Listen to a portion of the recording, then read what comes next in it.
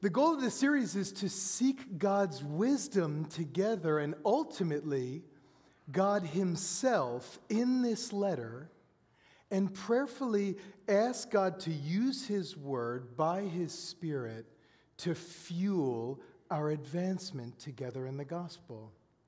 We've seen that for Paul, advancement or progress consists of, one, the church growing in faith and joy in Christ together.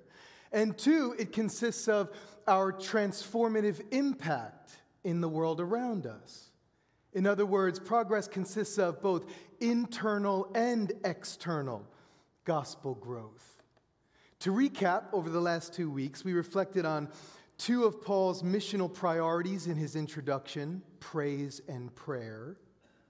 We looked at his kingdom perspective in life and ministry last week. We saw that it was an upside-down kingdom perspective. And this morning we'll examine his posture in life and ministry. His posture. The New Oxford American Dictionary defines posture as not only a position which someone holds their body, which might be a helpful illustration for our study, but I want to use their second definition of posture as a particular way of dealing with or considering something, an approach or attitude. In this morning's passage, we will see that Paul's posture points us toward progress. Let's pray, and then we'll pick up where we left off. We'll read the final 4 verses of chapter 1. Let's pray together.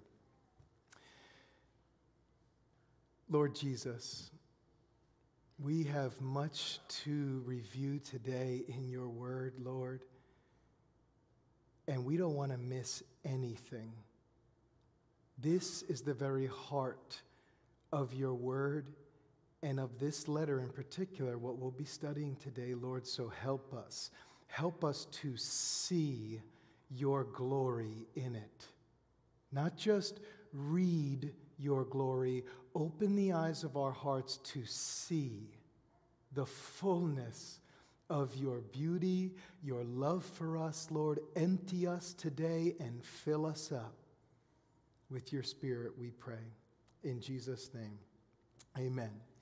Ushers will pass out Bibles for anyone who would like to track with us with a Bible in hand. Otherwise, Scripture will be up on the screen. Let's pick up where we left off, chapter 1, verse 27, and we'll start by just reading the final 4 verses of this chapter. Only conduct yourselves in a manner worthy of the gospel of Christ, so that whether I come and see you or remain absent, I will hear of you that you are standing firm in one spirit, with one mind, striving together for the faith of the gospel. In no way alarmed by your opponents, which is a sign of destruction for them, but of salvation for you, and that too from God. For to you it has been granted for Christ's sake, not only to believe in him, but also to suffer for his sake, experiencing the same conflict which you saw in me and now hear to be in me.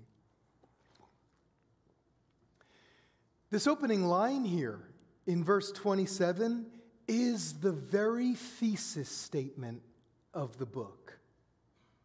It's the first command of Paul's to the Philippian church, and it starts with only because it's connected to the previous verses that we studied last week. Remember, Paul is locked up and yet convinced that he will be delivered from his imprisonment, and he longs to be reconnected with the Philippian church there. He just shared his report last week, we saw, on his status and his circumstances, and here we see that whether he gets to see them or not, whether he gets to return, he wants to hear a report from them. Now, we're familiar with how he commands them here.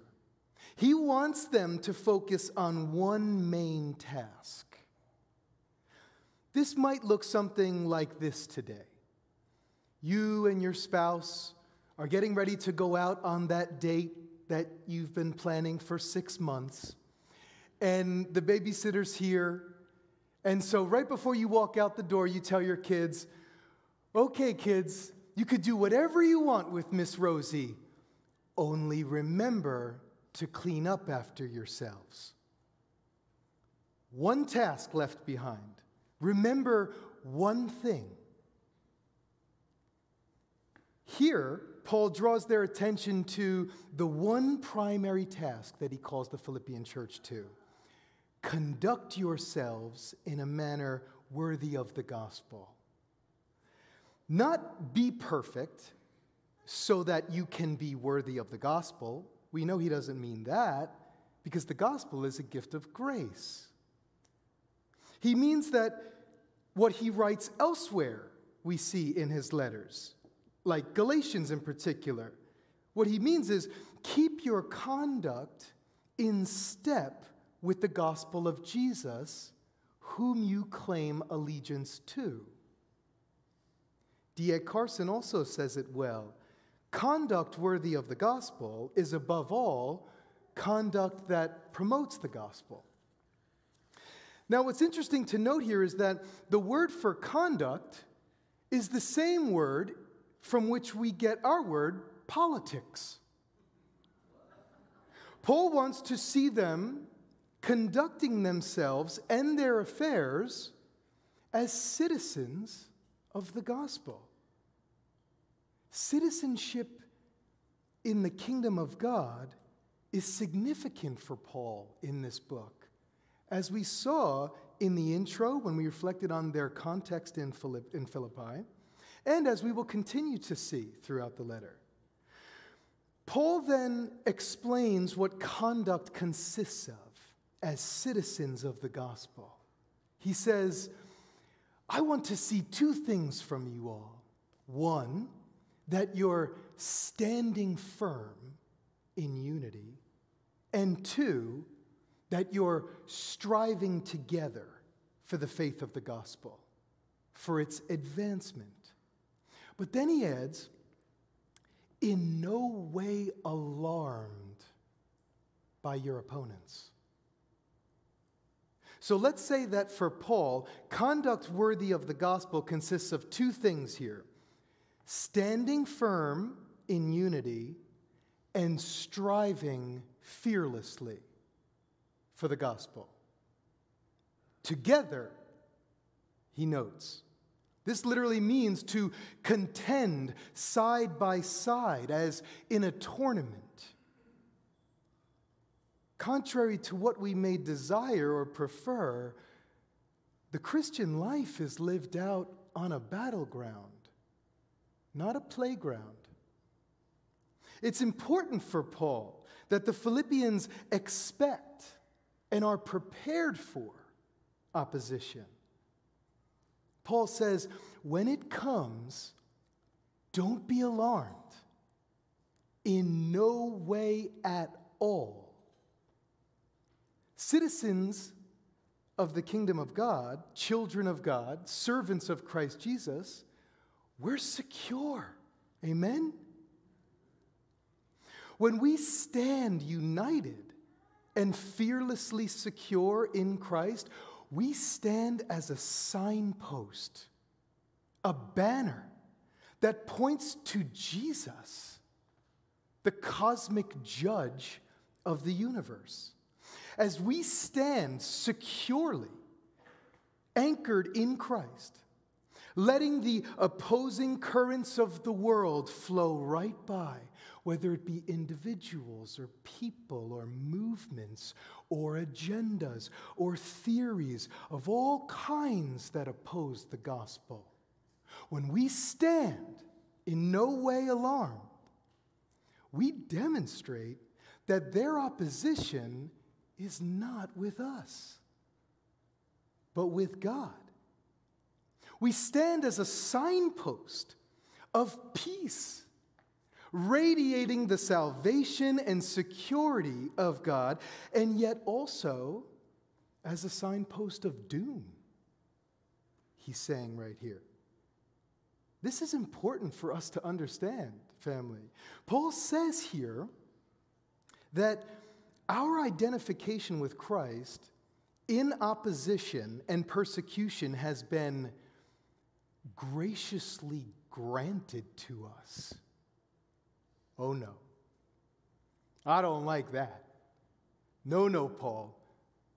No one persecutes me. No one makes me suffer for my faith. We will fight. Family, this is real.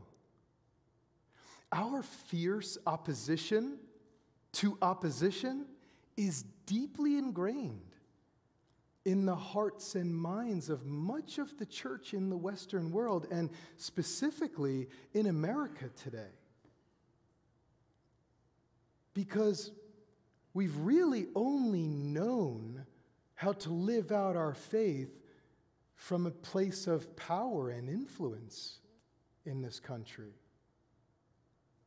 Now, to clarify something important, this is not necessarily a bad thing. The Western church has been used by God to advance the gospel all over the world. The Western church has been used by God to transform societies and to bring about true liberation from all kinds of oppression and poverty all throughout the world. Praise God for that. And yet, our context is changing significantly. The name of Jesus is one of the most common curse words of our day. You hear it.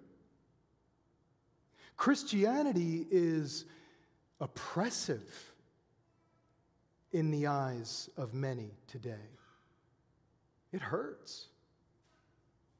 Opposition will likely continue to increase in the days ahead for us, family. But it will be texts and biblical truths like this that keep us secure in Christ Jesus and full of joy, no matter our circumstances. Because in these texts, we see that God has purposes in it. God grants us both our faith in Christ for salvation, we like that, but also our suffering for Christ. But it's purposeful, so that we display to the world our security in Him and His glorious gospel of grace. We're a display people. I hope we see the flip side of this as well. To fight is to meet opposition where it stands. And then the fight is between us, not God. Too often, this kind of fight ends up defaming the name of God in our conduct. That's anti-gospel conduct. So, Paul, how do we conduct ourselves in a manner worthy of the gospel, standing firm in unity and striving fearlessly for the gospel? There are many ways we can answer this question, but Paul has one main focus in view of working toward this primary task. So let's read on. Let's read the first 5 verses in chapter 2 and see how Paul answers this question. Therefore, if there is any encouragement in Christ, if there is any consolation of love, if there is any fellowship of the Spirit, if any affection and compassion, make my joy complete by being of the same mind, maintaining the same love, united in spirit, intent on one purpose. Do nothing from selfishness or empty conceit, but with humility of mind, regard one another as more important than yourselves.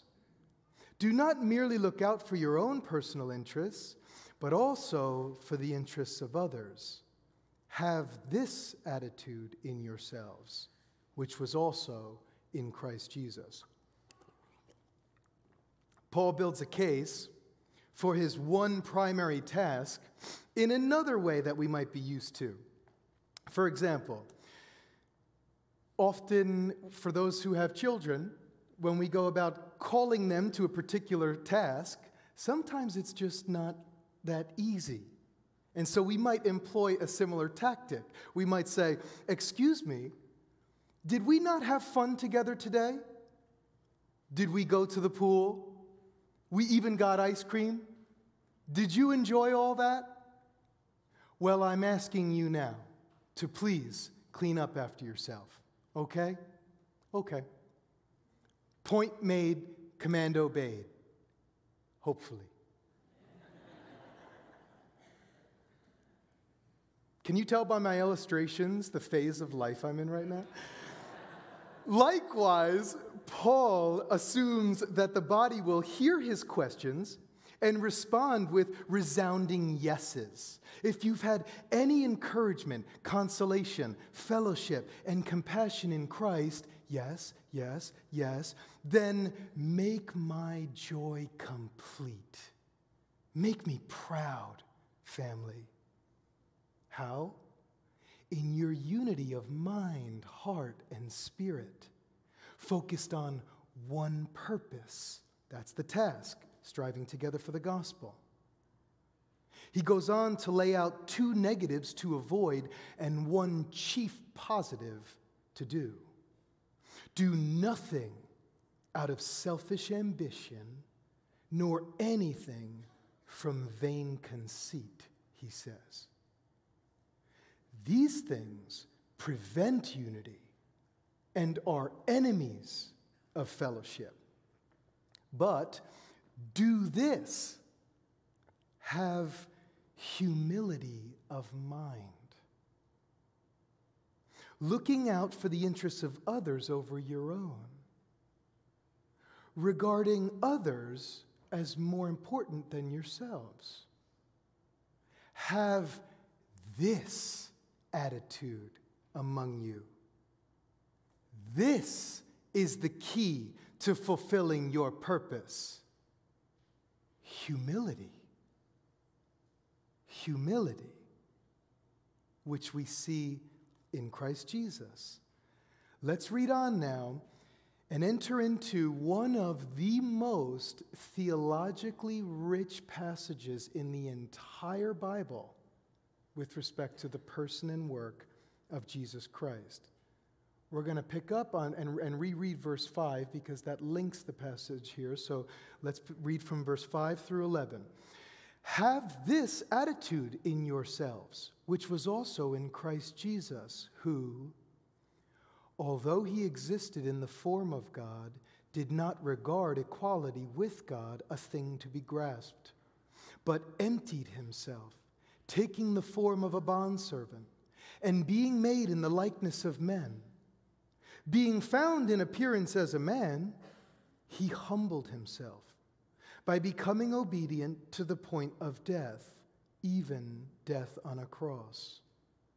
For this reason also, God highly exalted him and bestowed on him the name which is above every name, so that at the name of Jesus every knee will bow, of those who are in heaven and on earth and under the earth, and that every tongue will confess that Jesus Christ is Lord, to the glory of God the Father.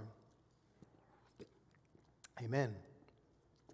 The best way that Paul can encourage his friends in Philippi to live in humility, striving together for the gospel, is to draw their attention to the humiliation of Jesus. There is a direct relationship between the saving events of the gospel and the conduct appropriate for those in Christ Jesus. When asked once by a friend, "How can I be more humble?" the great Welsh preacher Martin Lloyd-Jones said, "There is only one way to be humble, and that is to look into the face of Jesus Christ. You cannot be anything else when you see him. That is the only way."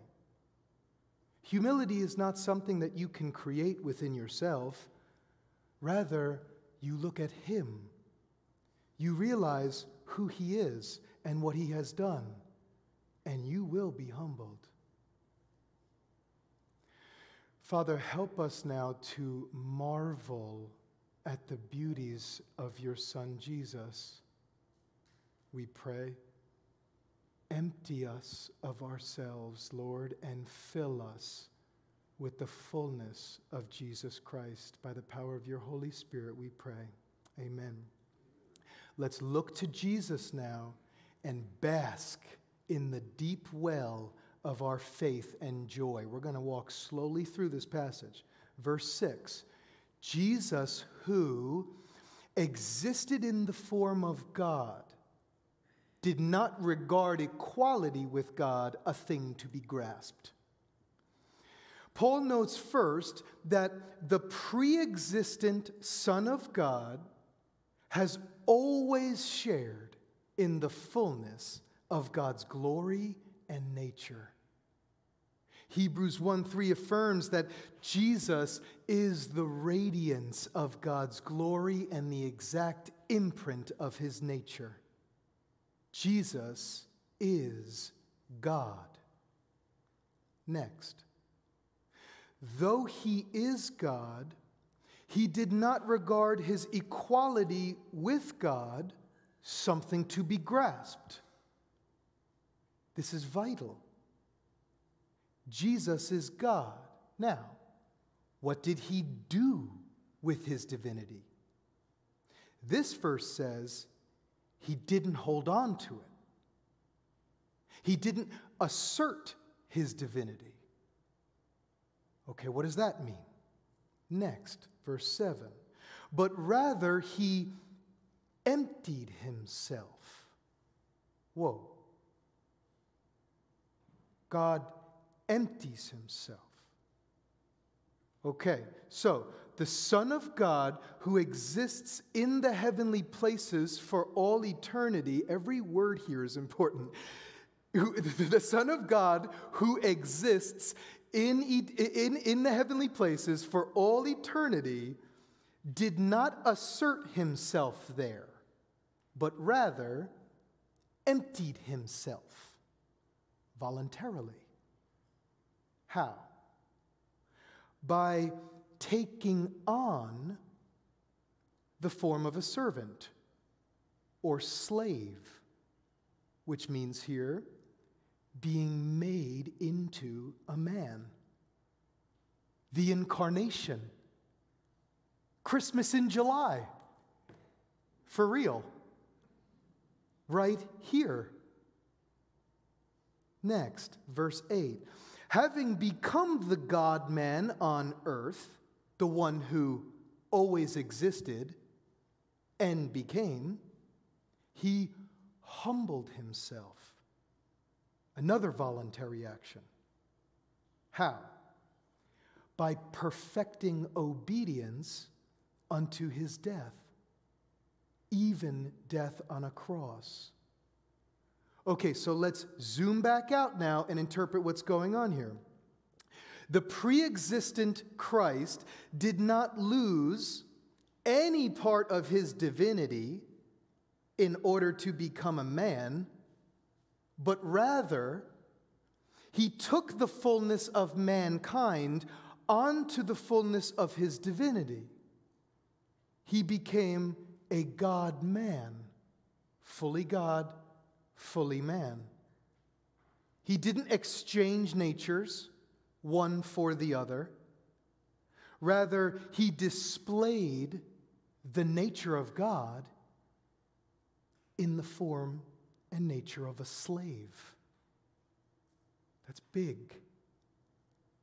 Now, in becoming the God-man, he chose to empty himself of something that belonged to him. His divine rights and privileges. He didn't need to do anything. And he doesn't need anything. He chose in love to become a slave a bondservant, and in so doing, he let go of asserting the fullness of his power, his rights, and privileges for a purpose: redemption. In contrast to Adam's disobedience in Genesis, in his desire to be like God, Jesus, the perfect God-man, let go of his divine position, descended fully to the bottom of the pit in order to rescue, reconcile, and redeem us by fulfilling perfect obedience to God in our place, taking our judgment in our place. For as through the one man's disobedience the many were made sinners, thank you, Adam, even so through the obedience of the one, the many will be made righteous. Thank you, Jesus. That's Romans 5. Paul's writing elsewhere. Jesus did not see himself as exempt from the task of redeeming humanity because of his position, but precisely because he was equal to God and had divine rights and privileges, he saw himself as qualified for God's redemptive purposes. He treated his fellowship and equality with God as an occasion to renounce his advantages and privileges, not for self-enrichment, but for self-sacrifice, for us, for our enrichment. Was it worth it, Jesus? You emptying yourself, was it worth it? Your service, your humility, your death on a cross? A crucifixion was a death of unimaginable pain and utter shame. Rome's famous statesman Cicero recorded his thoughts about the cross right before Jesus' time, noting, "Far be the very name of the cross, not only from body, but even from the thought, the eyes, the ears of Roman citizens. Utter humiliation." Was it worth it? We better believe it was. We better believe it. For the joy set before him, he endured the cross, despising the shame, and was indeed exalted to the right hand of God the Father, where he sits on the throne forever and ever. It's not going to be the name of the cross that will flow out of the mouths of everyone on the face of this planet when he returns. It will be the name of Jesus. Jesus is Lord. All to the glory of God. That's upside down, Romans, and right side up, Christians.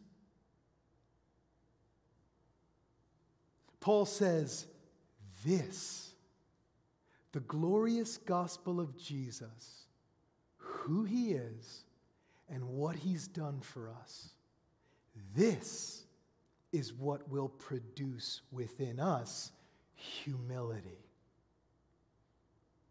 and thereby keeping us in unity and fueling our progress. A posture of humility. Andrew Murray, in his classic essay on humility, which I would recommend, I have some resources to recommend, this little thing right here, this will rock your world, as it did for me this week. He writes, "The first and chief marks of the dying Lord Jesus of the death marks that show the true follower of Jesus is humility. Only humility leads to death. Only death perfects humility. Humility and death, in their very nature, are one. Humility is the bud. In death, the fruit is ripened to perfection. What he's noting here is that the death of Christ was the cosmic certification of his humility perfected, his obedience fulfilled. Dying to self is the essence of humility. Christ Jesus was perfectly free of selfish ambition and vain conceit, and perfectly full of humility and love. It is the purposes of God and the passion of Paul's to see us conform more and more together to the heart and mind of Christ. He wants to see our posture toward one another and toward the world around us reflect the posture of Christ towards us. That of humility. Murray writes, "It is easy to think we humble ourselves before God. Humility towards men will be the only sufficient proof that our humility before God is real."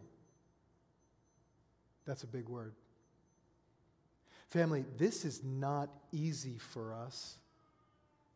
Not only does humility defy our natural disposition toward self-deification, making ourselves like God, the essence of sin, but it also defies our deeply ingrained views of power and rights.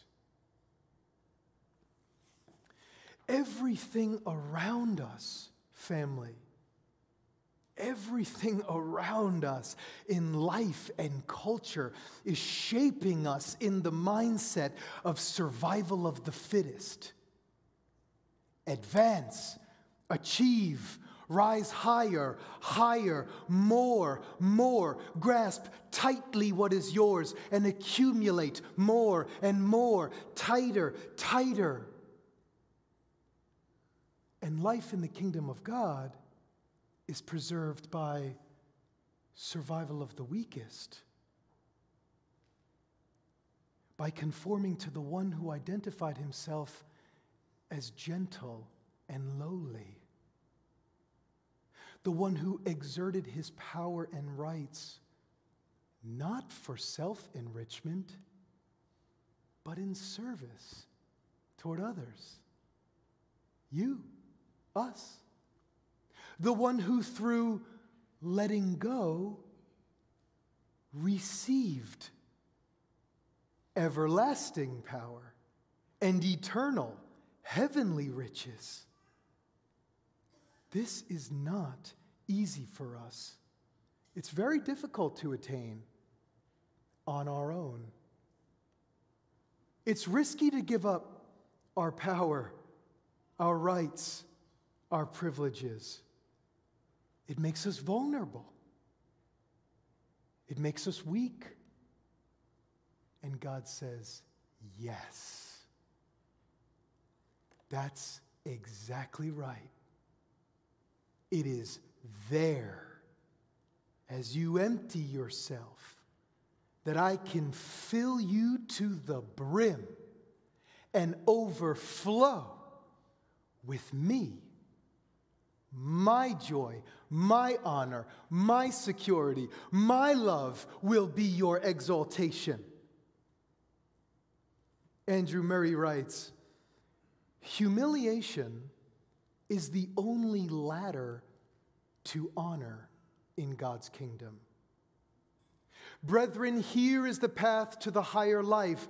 Down, down, lower.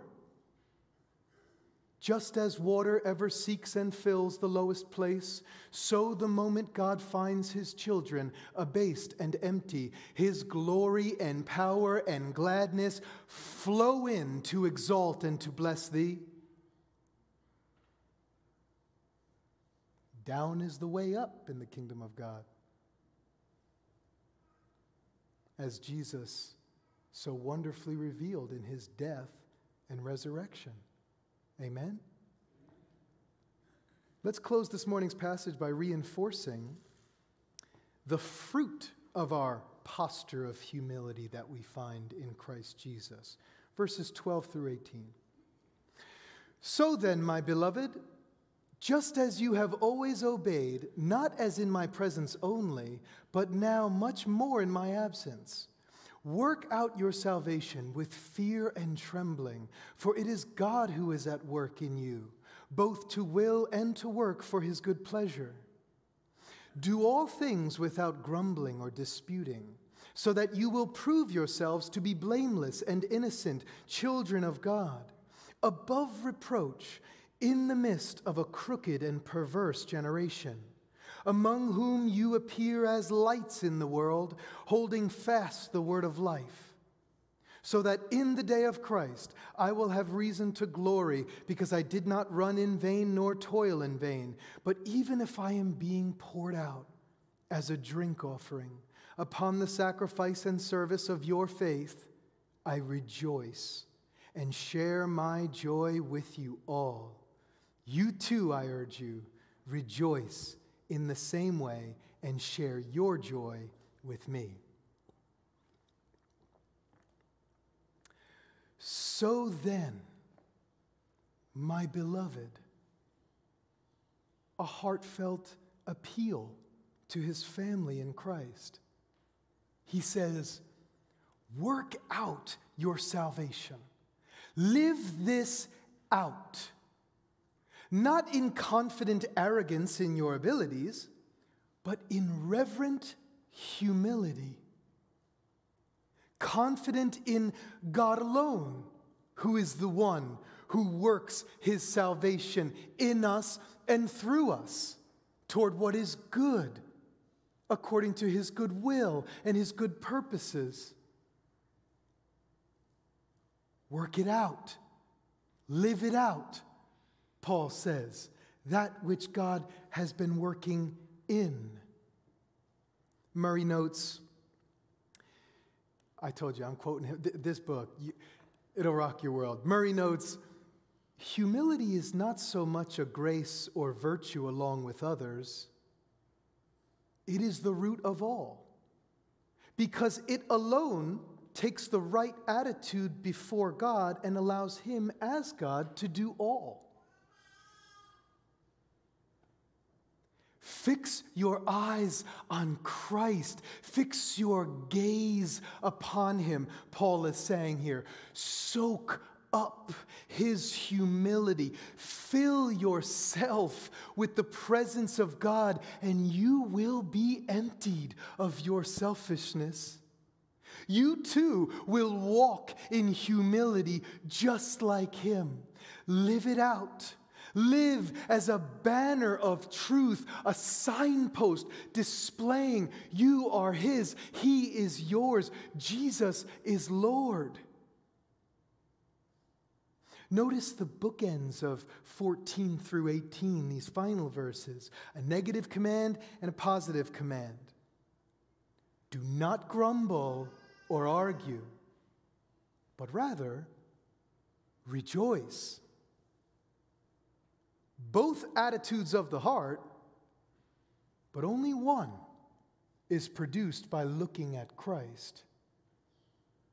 You're the shining stars of Daniel's prophecy, chapter 12, shining brightly as citizens of the kingdom of God in the kingdoms of the earth. And one day we will shine forever in the kingdom of heaven. Shine, lights, shine. Look to Christ. Walk in humility without any grumbling or disputing. And you will shine as lights in the midst of a crooked and perverse generation. You don't fight the generation, you heard? Nowhere in Scripture do we see fight the generation. We fight ourselves.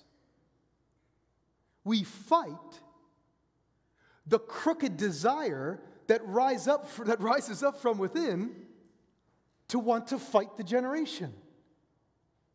You see that? That's upside down. We don't fight the generation. We shine as lights of Christ in humility, in love, and in truth. That doesn't mean we be fools.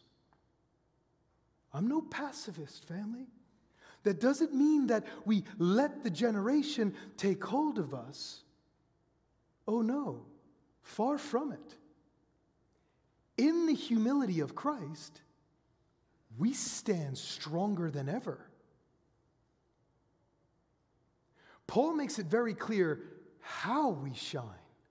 He says, holding fast to the word of life.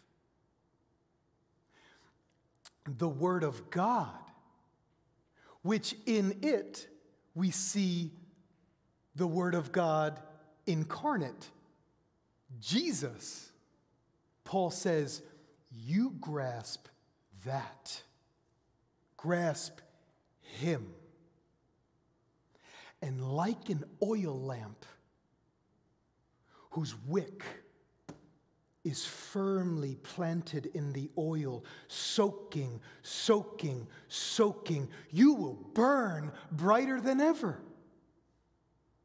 You will shine the very oil you soak up. Snip the wicks which soak in rotten oils, family. Snip the wick soaking up the news. Snip the wick soaking up hateful political and social commentators.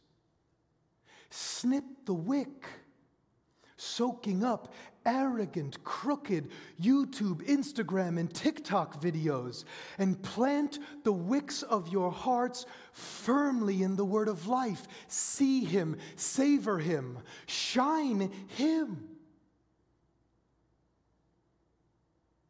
Family, there's a lot of grumbling and arguing and anger that spews out of the mouths and hearts of people who claim to be Christians all across our land. Be sure of this. That is not the light of Christ, but rather the light that radiates off the flames of hell.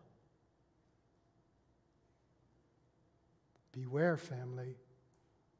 Beware. There's a reason why I speak so strongly here, because there's a reason why these very words are here. Remember what happened to the people of God in the Old Testament, who were constantly grumbling and arguing. Paul refers to them as examples in many of his letters. Scripture says, the destroyer destroyed them. Watch your hearts, family. Watch your hearts. There will come a day when that which dwells within us will be proven. Let it be Christ in you, my beloved. This is me to you now, Austin to Riverstone. Let it be Christ in you, the real Christ, gentle and lowly. He is not far from us. He's right here. Believe, receive him. Family, I am convinced of better things for you all. I mean that. You bring me so much joy. And I mean that. I was just sharing on Friday with an EFCA rep out of New York City how filled I am with joy this season because of you. Because of you. I mean that. Many of you are asking me these days, how are you doing? It must be so busy for you, which I appreciate your care, to which I've been responding time and time again, that which is true. Yes and no. Yeah, sure, it's busy. When is it not? It's busy for you too. But no, I'm not overwhelmed. I'm full, family. I'm full of joy because you are standing in unity. And you've been striving together for the faith of the gospel toward progress, both internally and in our community around us. And I've been so encouraged by you all. And I tell you, I represent all our pastors, elders, and staff when I say that. We're all full because of you and God's work among us. Let's continue to press on, family. I'm convinced of better things for you, from you, and with you. Let's heed this word together, amen, looking to Christ. And with Paul, let's pour ourselves out in service to one another and the world around us, trusting that this place, starting in every single one of our hearts, will overflow with joy. Do you want that? I do. More and more. Amen? All to the glory of God. Paul's posture points us toward progress. Murray closes his book with a short two-liner hymn. Oh, to be emptier and lowlier, unnoticed and unknown, and to God a vessel holier, filled with Christ and Christ alone. Let it be Christ in us, family. Let's pray. Oh, Lord Jesus, you are so good and beautiful. It is beyond our comprehension to understand the fullness of this passage that we just studied. Lord, help us to reflect on this deep, infinite well of beauty and glory and goodness. Help us reflect on you, Lord Jesus. Your humility, your love toward us, your sacrifice, your service. Help us. Fill us with your Spirit. Fill us with yourself. For those who do not know you, Lord, give them faith. You just told us in this world that it is you who grants faith to believe. Lord, open the eyes of their hearts to see and behold the beauties of knowing you. Fill us up together. Strengthen us in unity. Fuel our progress to strive together for the sake of the gospel. Lord, help us be trees firmly planted by streams of water, whose leaves flourish in and out of season. That together, Lord, we would prosper in all our ways, true advancement, that you would be glorified in us, through us, and we would be filled with the joy of our Lord. In Jesus' name we pray. Amen.